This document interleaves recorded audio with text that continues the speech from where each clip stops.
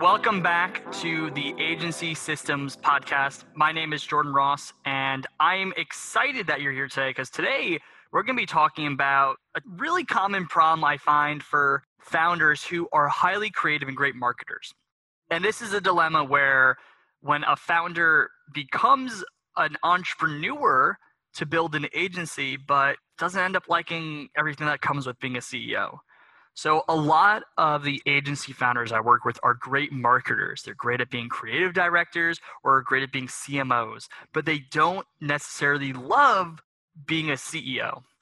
Now, this is an extremely common problem, one that even the famous Russell Brunson has recently faced, and I want to share with you a few different ways on how you can navigate this problem if you happen to be in it. If you're not in it, don't worry, save this episode for another time when you come to it. Or if you're in it, let's dive in. So as it comes to the situation of not loving being a founder, not loving being a CEO, there's a few different angles on how you could approach this. The first thing that Russell Brunson, because we already referenced him, has done is he's become the chairman of the board and hired a new CEO to run his business.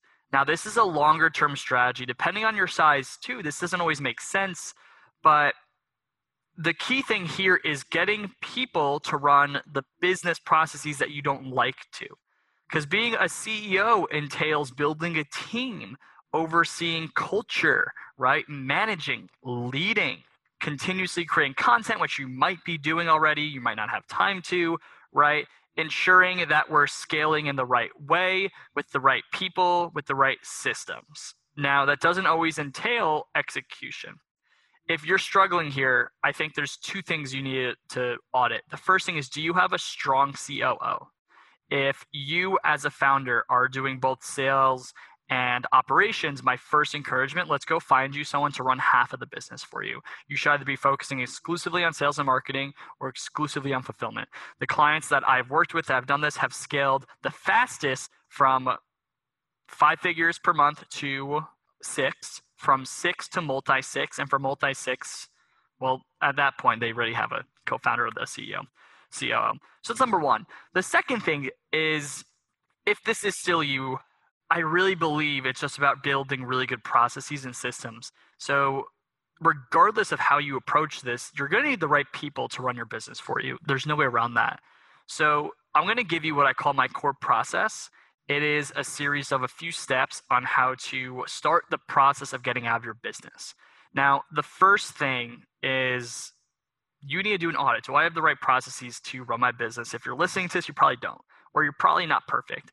So what I always say is the foundation of a good business and good processes are writing down all of the SOPs or processes that you want to perfect. Right. Onboarding for new talent, onboarding for new client, cultural processes, management processes, fulfillment processes, operational processes, sales processes, marketing processes, HR processes. There's a lot.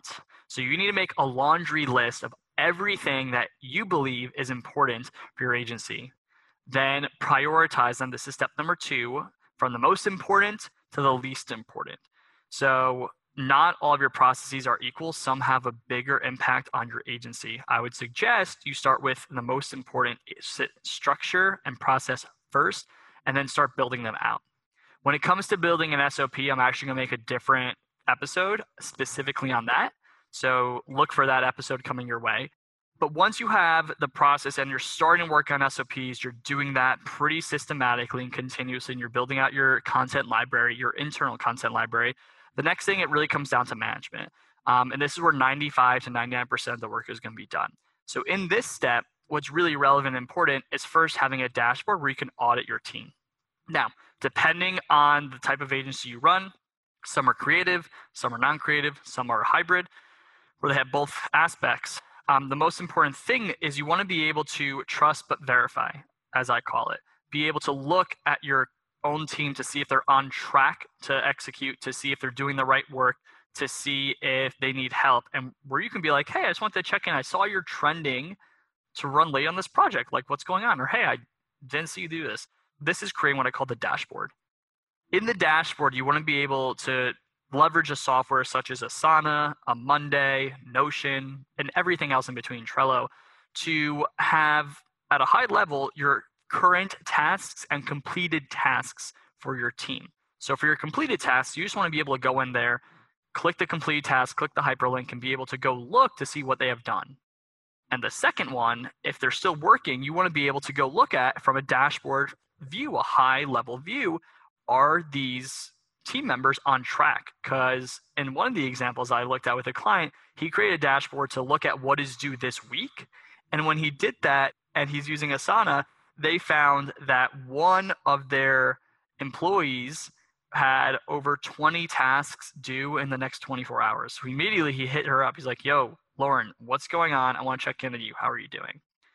That's number 3. Step number 4, once you have this part of the process, is monitor, audit, and coach. So you've now set the dashboard. You need to start giving feedback, which is actually 5. But once you're actually monitoring, auditing, you need to build a system.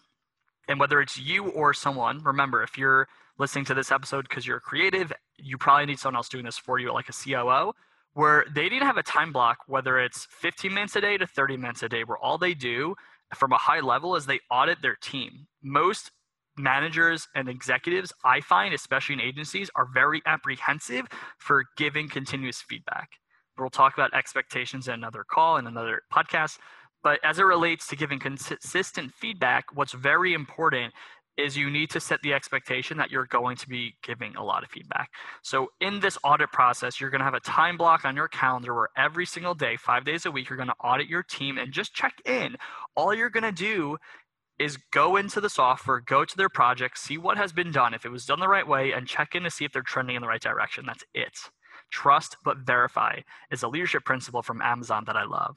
And then the 5th thing, most important thing, is now that you're auditing, when relevant, you need to coach, give feedback, and hold people accountable. The best agencies I work with do the right work and do the consistent work, which is when they see something, they say something. When you see something incorrect or improper, you write it down or you say something. You log it for a future conversation, or you hit them up, hey, do you got 5 minutes? Or on Slack, and I want to really just caution you of being so forward on a software like Slack or text messaging or emailing feedback, because people are highly sensitive. They could take feedback the wrong way. You want to do this process or have someone do this process for you over and over and over again. If you do this one thing, I guarantee it will drastically reduce the errors in your business, it will drastically reduce headaches, and it will put you on the right track. So let's go back. If you are someone who's a creative who wants to exit your business, the first thing you must do is have someone running either the operations, or you run the operations exclusively. But if you want to exit, you probably need someone else. That you need to build the right SOPs, have those documented, then build a dashboard where you can audit and monitor your team, give feedback. Those are the 5 steps.